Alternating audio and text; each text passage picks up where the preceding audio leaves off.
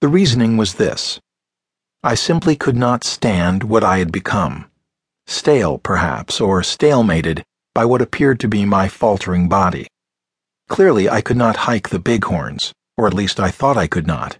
Hiking, in any case, was something I had come to dislike, hate, courtesy of the army. And so to horses. My experience with riding horses was most decidedly limited.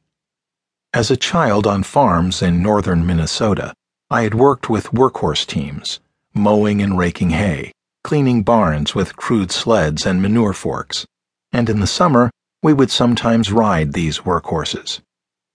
They were great, massive, weighing more than a ton, gentle animals, and so huge that to get on their backs we either had to climb their legs, like shinnying up a living hair-covered tree, or get them to stand near a board fence or the side of a hay rack, a wagon with tall wheels and a flatbed used for hauling hay from the field to the barn, so we could jump up and over onto their backs.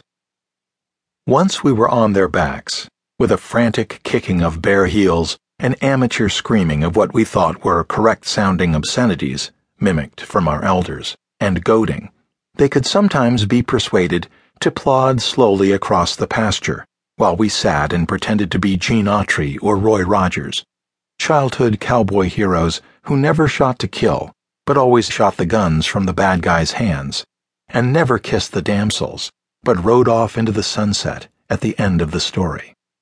We would ride down villains who robbed stagecoaches, or in other ways threatened damsels in distress, whom we could save and, of course, never kiss, but ride off at the end of our imagination.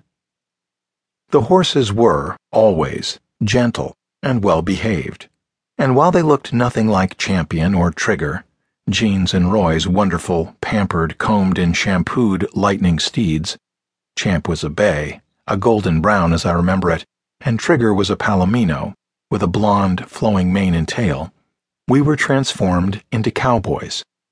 With our crude, wood-carved six-guns and battered straw garden hats held on with pieces of twine, imagined with defined clarity that the pasture easily became the far western range, and every bush hid a marauding stage robber, or a crafty rustler bent on stealing the poor rancher, my uncle the farmer, blind.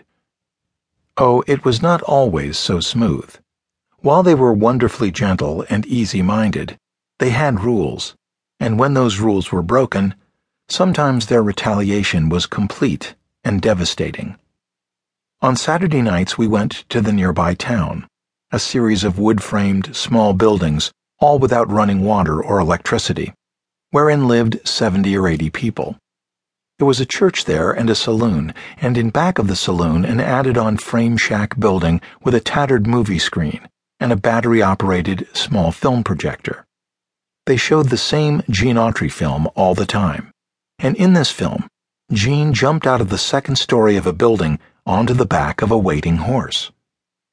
We, of course, had to try it, and I held the horse, or tried to, while my friend jumped from the hayloft opening in the barn onto the horse's waiting back.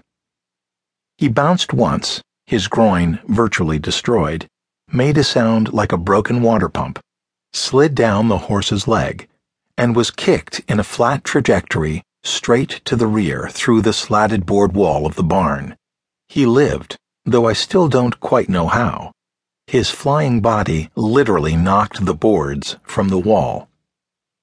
I personally went the way of the Native Americans and made a bow of dried willow, with arrows of river cane sharpened to needle points and fletched crudely with tied-on chicken feathers plucked from the much-offended egg layers in the coop, which I used to hunt buffalo.